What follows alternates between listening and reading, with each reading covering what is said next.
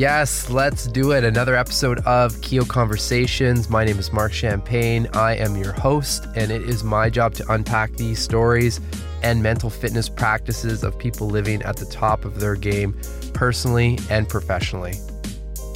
I'm chatting with Devin today, who is the Executive Creative Director over at Wealthsimple. I have to say, I've been really excited about Wealthsimple because they've done such a great job with content and the image that they're trying to put out there around finances and how we can manage those as as an individual person. And he has a lot to do with this. Their Wealthsimple magazine is super popular. They interview a lot of great people to really dumb down, let's say, finances and make it, again, manageable. So I'm excited to share this conversation. We also have a pack with Wealthsimple around, managing your financial stress mentally. We could probably all agree that's a topic that could lead to a lot of stress and anxiety. So excited to share this. Devin is super interesting. He comes to the table with an awesome perspective. He's led a fascinating life. Before this, he was working as the editorial director over at GQ. He's written for the New York Times Magazine, Esquire, the New Yorker, Rolling Stones, and the list goes on. So he provides a great perspective. Enjoy this conversation, and if you are, you know what to do. Give us a little love wherever you're listening. It goes a long way. Lastly, this conversation, as well as the whole podcast, is brought to you by Keo, which is our mental fitness app. All these incredible people end up in-app to help guide you through your daily mental fitness. You just have to search KYO in the Apple App Store and it will show up. Thank you as always, and have the best day yet.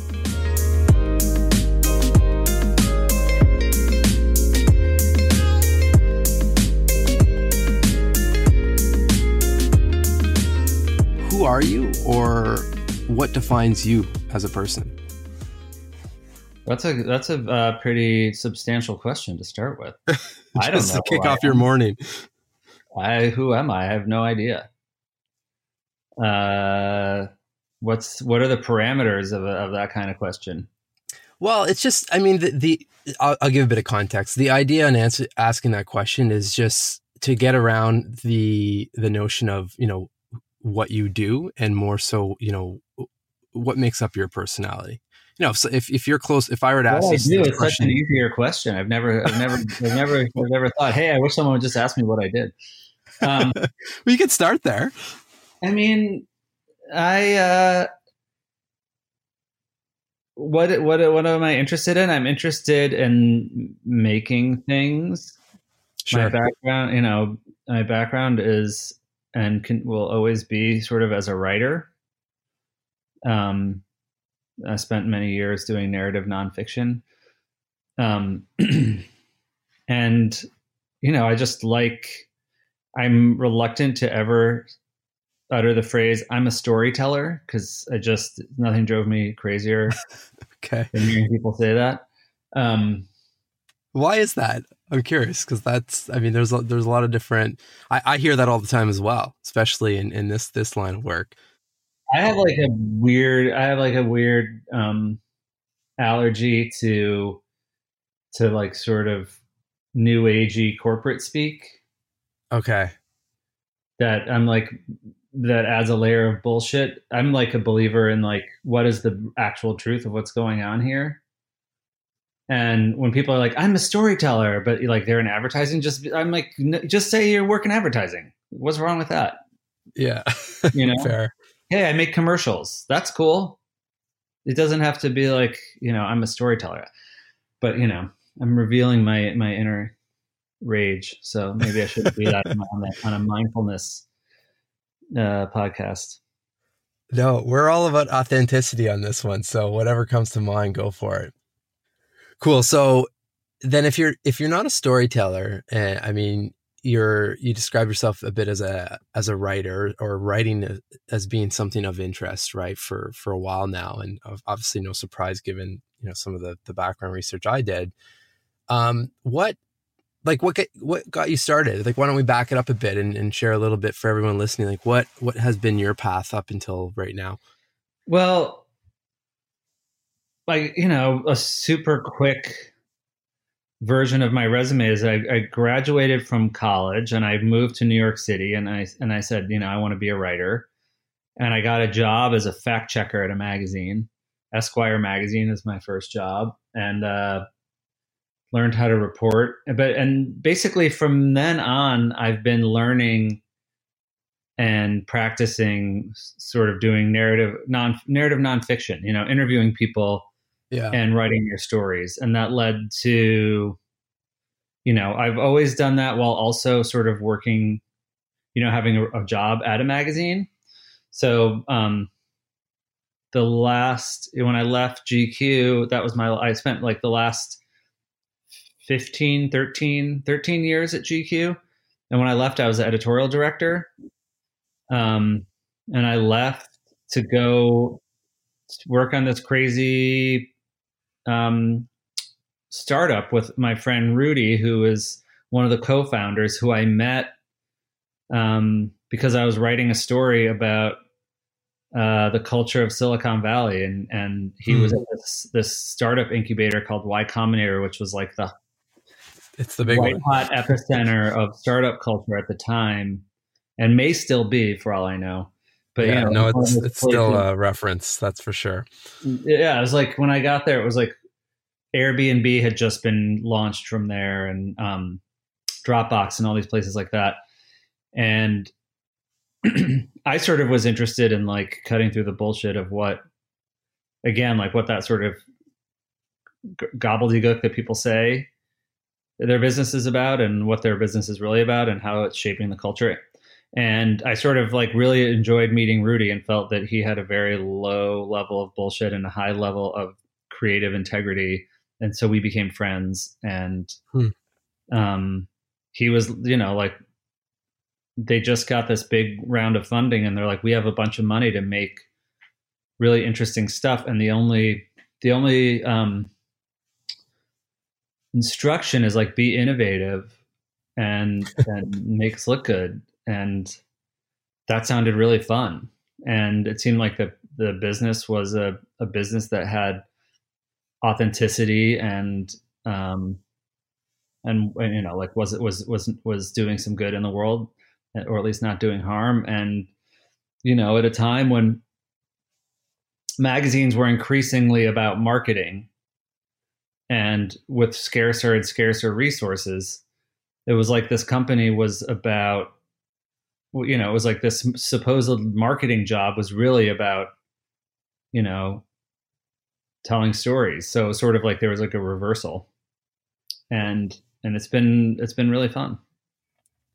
That's super interesting. I mean, I knew your path, but I didn't know the backstory of that, which even having you, like, even just chatting for a few minutes, it seems obvious why you made that move. Because at first, I'll be honest, like, that was one of the questions was, how do you go from spending so many years in this world of writing and interviewing people to going to a company where I guess it's a similar role, but it's very focused in a certain industry, right? How have you navigated that? Honestly, it wouldn't be that fun of a job if it had to just be about, let's write a story about what happened in the market today. But money is just like a prism, it's money is a human invention, and it's a prism. It's a really interesting prism to tell people's life stories or to talk about humanity, because one of the great things that about money as a subject is that it provides a narrative for people's lives, right? So it's like, if you look at, half the movies that are out there are like about someone making it and then losing it and then finding their true self or whatever it is. Sure. And, you can use money as a prism through that. And it's also the way people interact with each other, and the way couples fight with each other, and the way people show their love for each other. So there's, it's really not a very limiting canvas. Well, and what I find fascinating, and why I was really excited to have this conversation with you, is that speaking about, money and finances, and then also in this world of wellness, which is starting to become a little bit more, I should say, a little bit more mainstream in terms of the discussion points, and showing that it's not all this kind of woo woo, on the top of a mountain, always meditating type scenario. Which is exciting, because it seems like anyone that we look up to or buy their books or listen to their panels all have some sort of reflective practice or take time for their mind in some capacity, like what they do for the body. So the interesting, though, that the kind of the crossing point that I find with this space as well as finance is that people don't talk too much about these worlds outside of the stereotypical, like what you mentioned, like writing up, financial reports and market analysis. So I find it really cool the way that Will Simple and you and the team are approaching the subject from a relatability standpoint. Well, I mean, the question, I would turn the question on you and say, like, well, isn't wellness or mindfulness or anything like, isn't that limiting? Like, why do that instead of going and working on a broader canvas? Fair. Yeah. Well, come on. What's your answer? Well, what we're doing is essentially very similar. It's just, how do you, it's like this conversation. I mean, we're slowly getting into it, but the idea is that I'm interested in your story as a writer, and interested in, when you're interviewing all of these different people for GQ, like, what was your mental prep and things like that. And then now, as you're in a new role, like, what are some of the things that keep you centered as an individual, so that you can produce some of your best work, personally and professionally. So for me, it has nothing, like, if we follow the standard recipe, I'd be out there interviewing a ton of yoga instructors and meditation coaches and, personal coaches. And that's not what we're doing. We're doing, a very similar approach to your money diaries, essentially. Right.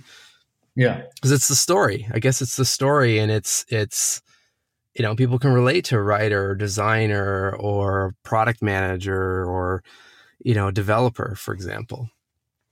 Well, I would say that for writers, it's actually incredibly important. I mean, I don't know if every writer has to practice mindfulness, but writing is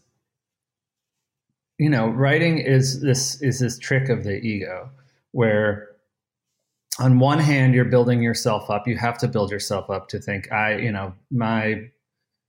what I have to say is important enough for people to listen to it. Okay. And then on the other hand, you're, any writer that I like is a writer filled with self-doubt. I've have worked with and met and been friends with, all kinds of writers, and that's a common denominator among, I think, the best writers. And there's a trick in allowing that self-doubt to make you better and to make you say, all right, well, you're not, not everything you say is great, and not everything you write is great. And how could this be better? And where is this failing, without letting it be totally defeating? Yeah. So to the point where you actually can't get a piece out, I'm assuming. Yeah. Right.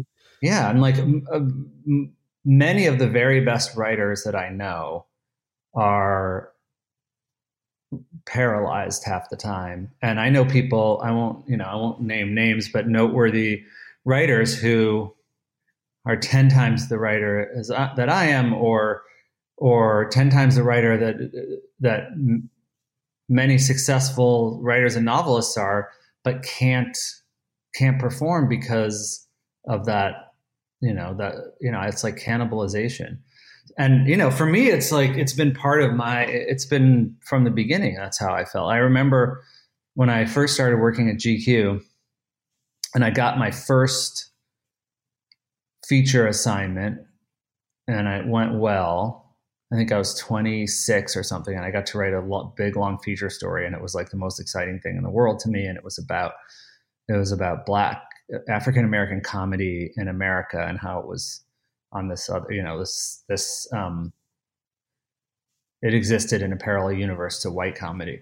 But anyway, so I wrote that, and then it went okay. And then I got the second assignment, and I was writing it, and I was like, oh my God, what if I can't do it again? What if what if this sucks? Whatever. And I remember there was Elizabeth Gilbert, who went on to like write that book, Eat, Pray, Love, and she's written a lot of great books. Mm-hmm. She was a contributing writer at GQ then, and we were friends. And I remember talking to her and being like, how do you avoid this? And she's like the most, talk about wellness. Like she's the most, seemingly, and I think authentically like balanced, enlightened, healthy, human being. And she's like, well, every time I sit down to write, I say, this isn't going to be the best thing that was ever written, but it's not going to be the worst either. Love it. That's great. And then it sort of frees you up to sort of, if you're writing and it's not the best thing in the world, you're not like, forget it, then I can't do it anymore, Yeah. But it gives you enough ego to be like, this is pretty good. Well, and I think it's just whether it's writing or name the craft or what you're working on. I mean, I think that mentality or perspective holds true to so many different aspects, right? You probably know, next week, Cal Fussman's interview is coming out. I interviewed him about a month ago. He used to be at Esquire. Yeah, Men's Magazine. And his whole thing was really, what's that? Men's Magazine veteran. We ran in the same world. Yeah. Well, and he, to me, is, man, he's really got a craft, right? And I know the word storytelling is a touchy one for you, but like, wow, that's a guy that can get you on the edge of your seat just listening to, the words either coming off the page or now with his podcast. But his whole thing, you made me think of this as you're describing that story. Is just, he's just filled with curiosity, and the next story is the next story, and it's just going at it from an angle of like, what is he curious about? So for you, going kind of to the next story and the next interview, and even now, obviously, I mean, it's a different space, but it's I'd imagine it's pretty much almost the same process for you as a writer. Like, what's your main point, I guess, of getting through, I guess, that self-doubt, but also producing some great work? Well, process-wise, curiosity is definitely a big part of it. It's like, I always felt whenever I got to go anywhere or get any story assigned, I felt like how fucking amazing is it that I get to go to Pakistan and like go, like, I don't know anything about Pakistan, but like, I'm going to go there and like interview all these people around the assassination of Benazir Bhutto, and like, just the curiosity of that. And to me, it always starts with like an image of, or like a fantasy about like what the finished product is going to be. Okay. And it's like, whether it's like a cinematic vision in your head or like a scene that you could imagine writing, or a scene that you're going to get to be able to see. You're like, okay, I want to go do that. And the great thing about being a journalist is that it's never the same day twice, really, unless you're a beat reporter, but even still, it's really never the same day twice. Every day you get to find out something new, like the fun part of being in school, when you're actually like finding out about stuff you're interested in, like that never really ends. And you end up like knowing a lot about a lot of things, which is really fun. Sure. But I did also feel like after 20 years in magazines, I was like, I actually do I have been doing this for a long time.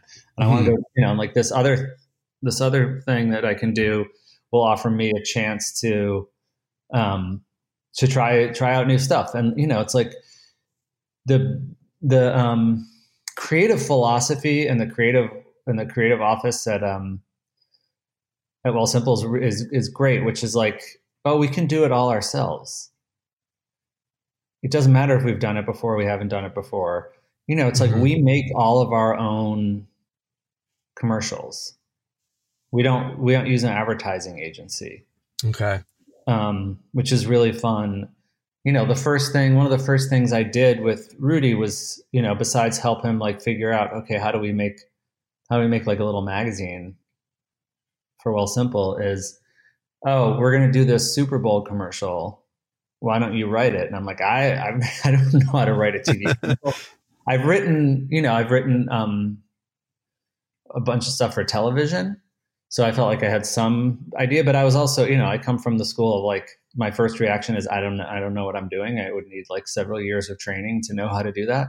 And he's Sure. like, no, whatever, it's easy. Like, and he'd done it before because he worked at an ad agency. Okay. And made some really cool commercials. So he's like, just write it. And then, we went back and forth, and there was another person, a couple of people working on it. And then he's like, great, we love it. Like, let's make this. And they hired some cool director that I'd never heard of before. That was like super cutting edge, cool director guy.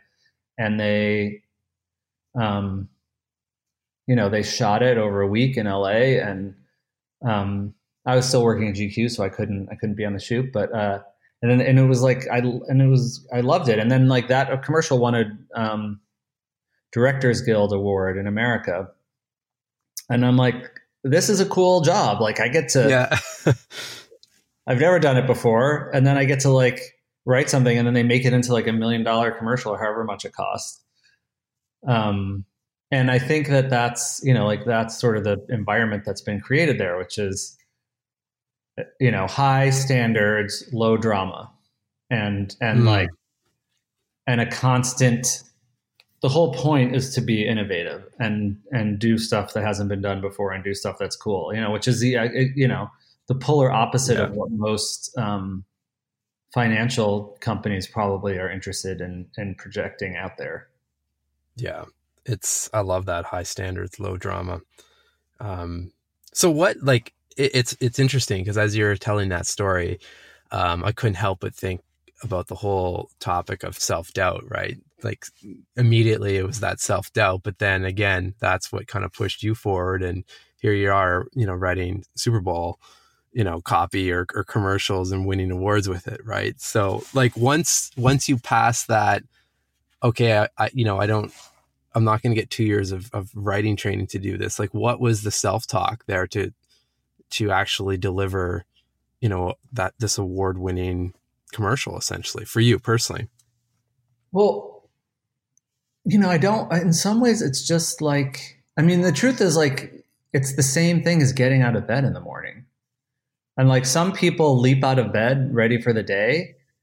And I am someone who doesn't want to get out of bed every morning. I'm like, maybe today's the day that I'm just not going to get out of bed. Okay. I'm like, there's too much to do. I don't know how to do any of it. The bar is hot, whatever. And I find that the pressure for me doesn't increase or decrease based on what I have to do. I feel the same pressure to get out of bed and anxiety that I do to write something really complicated that's like could make or break my career, for instance. Yeah. So how do you manage that then? It's just, I'm not like, I don't have like a anxiety disorder or anything, and it's not debilitating. It's more like, it's sort of like the best thing to do is just to start doing it. Don't try to figure out if you can do it or if you should be doing it. The people that I've seen who are most successful are just people who are willing to keep trying, Oh, that sucked. I'll write another one. So true. Well, and this is, what's fascinating to me. You said you spent it's been 20 years now, you said roughly, writing essentially. So, the other point there is, sure, you wrote this award-winning Super Bowl commercial, but that's not, that's years of the craft and you constantly getting out of bed, right? Yeah, exactly. And I remember, not to get all yoga on it, but we might as well, right? Let's do it. I remember, like I do, I do a fair amount of yoga and I try to meditate a little bit. And I remember early on when I started doing yoga, there was some posture where you're like lying on the floor. And I remember the teacher saying, you can let go, like the earth is holding you up. It's not your job. It's not all up to you, you know? And I remember like the total and complete release and like sort of feeling of like almost like euphoria, but, or like at least pleasure where you're like, oh, it's not all up to me. It's not, there's abundance, there's a network, there's support, so it's like, That's in some powerful. way the anxiety about writing is thinking like, I have to do something that I can't do. But like, if you like sort of have that release and you're like, sort of trust and you're okay with, whatever comes out, it's also like that anxiety sort of impedes your flow. Like, a lot of writers and talk about flow, right? Mm-hmm. And I remember reading an interview with, I never know how to pronounce his name, Karl Ove Knausgaard. Okay. The My Struggle guy, the Norwegian writer. And his thing was like, the more I was trying, the less good it was. And George Saunders, if you know him, has said the same thing. Like when when he was writing, that's why everyone's emails are always better than their finished copy. I don't know if you've noticed that, because like once you start quote unquote writing, you're fucked. Yeah. So like Bruce Saunders was like, I had this funny, I had this like way of seeing the world, and then when I would write my stories, they'd be like these serious, like quote unquote literary stories, and I like lost all the juice that I had as a human being, and like it took me years and years and years to go back to like who I was originally. Sure. And I think that's, I think that's really key when you're trying to create. So for you then, what are some of the, see, I knew this stuff was going to start coming out because everyone has, certain mindsets and little tricks or little, Scott Belsky describes them as mental gymnastics, to, work through different things in their life. Like when you realize you're going into a state like that, where you're spinning your wheels or something like that, or even just preparing, and it doesn't have to be writing, it could just be a bigger task in your life. Like what are some of the things you mentioned? Yoga, and you do a bit of meditation, but are there other practices or specific periods in your week that you feel help? Exercise is crucial. Okay.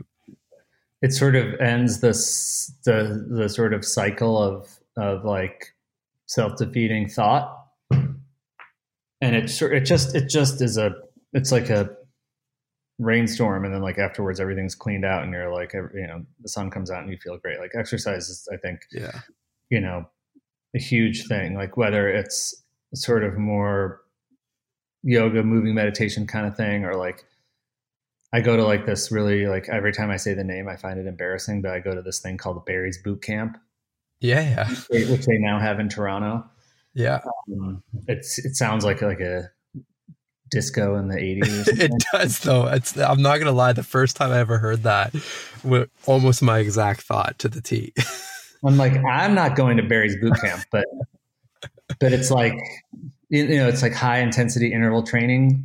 And like that like changes my mood completely.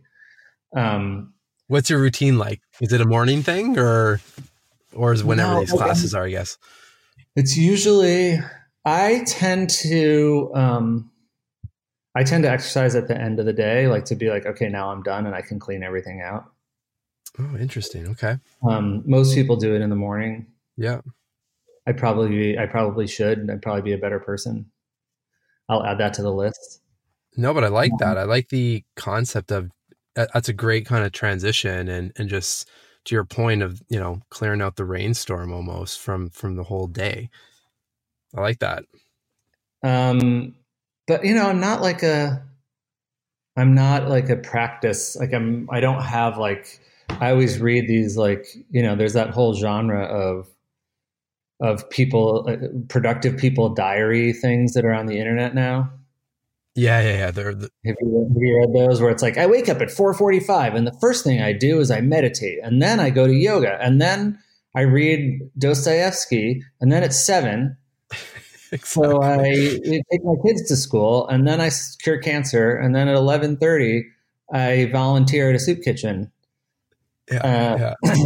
And I always that just stresses me out, even reading those things. So I'm like, I'm not that kind of person. It's sort of, it's like a Sisyphean thing where it's like, oh, it's the same struggle every day. I have to push the rock up the hill today. And I know, and it's not easy. It's not like, oh, I did it yesterday, so it's no problem. I know I can do it. It's like a struggle. Like that's the whole thing, Sure. So just to keep it sunny and upbeat, I'll just say that life is a terrible struggle that never gets easier. Sure. Love it.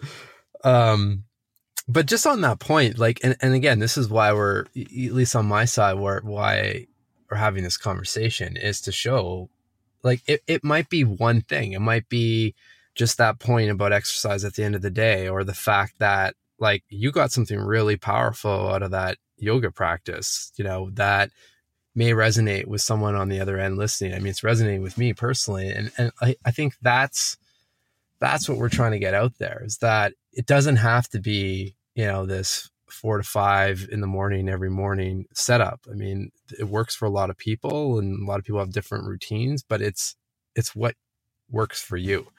Right. Yeah. And I also think it's like one of those things where, how they say, they tell either whether you're a pitcher and you throw a bad pitch and it's a home run, or if you're like a cornerback in football and you give up a touchdown or whatever. Yeah. That the healthiest, the people who do the best in those situations are the ones who have absolutely no memory. And it's like, oh, that never happened. And I'm going to go on. Because then you're not throwing the next pitch, being debilitated with regret or fear or whatever. You're like, oh no, okay, whatever, that happened, but now it's gone. Yeah. And it's the same thing weirdly about, going to yoga, which is a much lower stakes. But it's like sometimes I'm like, this week I'm going to go to yoga every day at 6:30 in the morning. And then I go the first day and I'm like, I'm the best. My life is solved. I can't believe I've lived such a wonderful, amazing life, and people are lucky to know me, and I'm just the best. And then the next day, I'm like, I don't feel like going, and then I don't go, and then I'm like, oh, it's the worst. I'm the worst. I've always fucked everything up. Yeah. But it's like you can't bring that over into the next day. Yeah, it's a new day. You can't. It's like, oh, today I have a chance to go to yoga. It's like you can't put. It's like having that short memory, even when the stakes are really low. Well, it goes back to, it makes me think of what you're describing with the next story, right? It's, one story was great, got a lot of attention. Now you're on to the next one. And, it might not be as great. Yeah. And, in a weird way, it might be worse, but. Sorry. Go ahead. Yeah, go ahead. No, I was just going to say it might be better, it might be worse, might be the same, but I mean, it's a new story. It's a new day. Yes. And I once went to a shrink who said, if you can make your creativity about the process rather than the result, then you can actually you actually have a path toward having a fulfilling creative life. Sure. So you're not so you're like, oh, I get to go and make up If you're a novelist, I get to go and make up stories today. Or so I'm going to go, like, my practice is making up these stories. Or if you're, making a magazine, you're like, oh, today I get to go and try to think of ideas and find writers and collaborate with people. Yeah. But if you're only, I think like the toxic thing for me is like thinking about the result, or even worse, thinking about how other people feel about the result. Then you're really not in control. But it's real. Like that's, I agree with the statement made by the therapist. And then that's where the magic lies. I'm even thinking about, when we first launched the app, like it's, sure, there's downloads and there's engagement and all that stuff, but it really was that, and it continues to be having this will have the end result. This will be in the app and hopefully help others. But it's this conversation that for me kind of lights me up. Right. But we're surrounded by it's society, I guess, for how many people are going to listen to this? How many people are going to interact with this interview or read the article? So, we're all human. That's the other part of it, right? Yeah. And you got to accept that too. And of course, it does matter in some way. It's like telling yourself it doesn't matter at all is sort of a lie. Sure. Because you want to continue, you want your company to be successful, Yeah.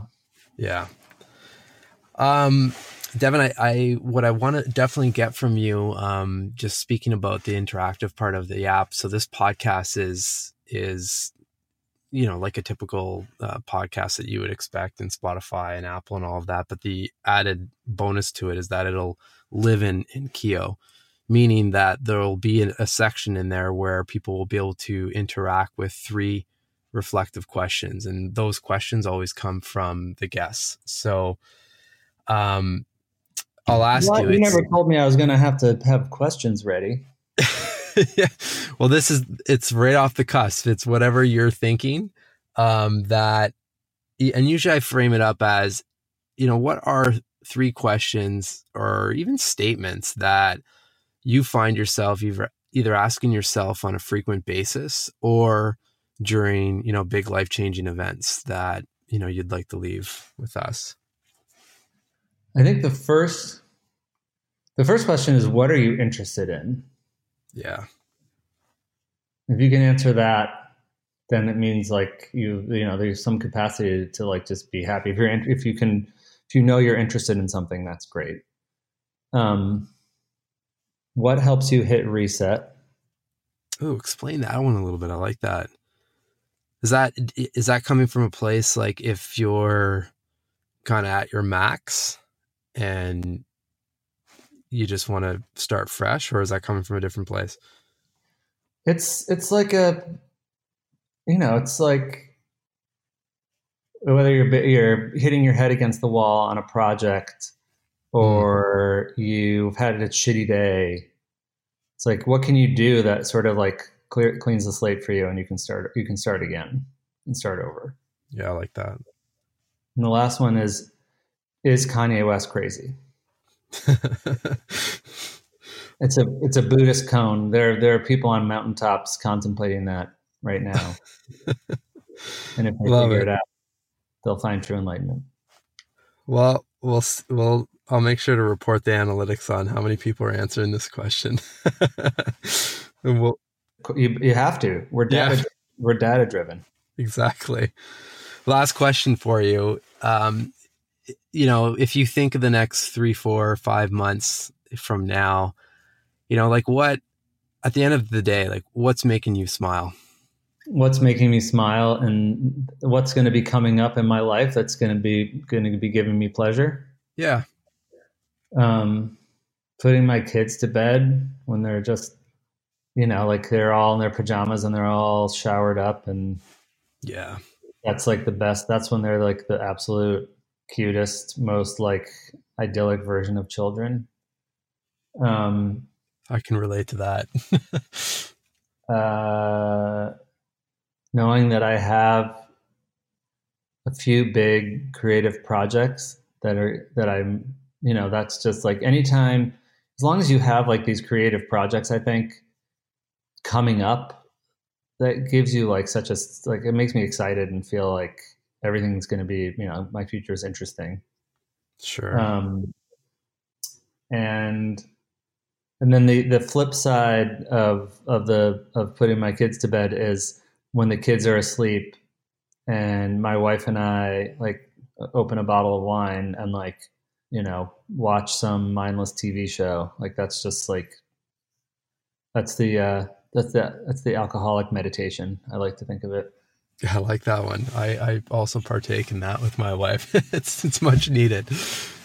It's just space, I think, for the mind. Like, and we don't, it seems like that space is ever increasingly kind of disappearing, right? Like we live in this ultra productivity world that just taking some time and not being productive is actually a pretty good thing. Yeah, I totally agree with that. Productivity is bullshit. I don't know how old you are, but I find that like it's changed for me where I think because I have kids and because, kids are like it's like a extra app that's running in your brain all the time. That's a great way to put it.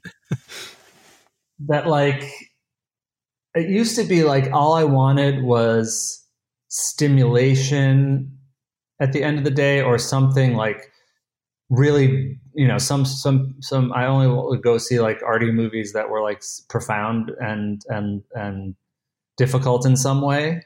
And now like I'm looking for something to turn off my brain for like at least an hour because I just need that. I just need to turn it off. Yeah. Yeah. There's too many apps running all the time, nonstop. So I hear you on that. Well, and I don't know about you, but for me, I have one son. He's 2.5, and for me, like it's been the greatest kind of lesson on just being present and keeping things simple and all this curiosity. Like if we can get back to that level of just not a care in the world and just exploring and learning and all of that, like that's a beautiful thing. Yes. I have this, we always go hiking. Like one of my things when we moved to California is like, we're going hiking, God damn it. And like, It's beautiful out, we're doing it. And my kids are always like, I don't want to go. I don't want to. And I make them go and they always end up having a good time. But then on the hike, they're always like going off into the woods or climbing up a hill or like picking up a rock and trying to smash it. And my wife and I find ourselves like constantly being like, hurry up. Yeah. And like, there's the joke that I have is like, why do you insist on having fun all the time? Exactly. We're here to get to the end of the trail, Yeah. That's the mission. Having fun. Stop it. Well, let's end that on, a cheers to having fun and taking a bit of space for the mind and just getting some great stories out there in the meantime. Thanks for your time, Devin, honestly, and sharing your perspective. Means a lot. And I look forward to, I have one copy, the printed Wealthsimple magazine, which looks fantastic. So I think you guys are working on that, more of those. So I hope to see those in the future. Yeah. Thanks for having me. It was fun.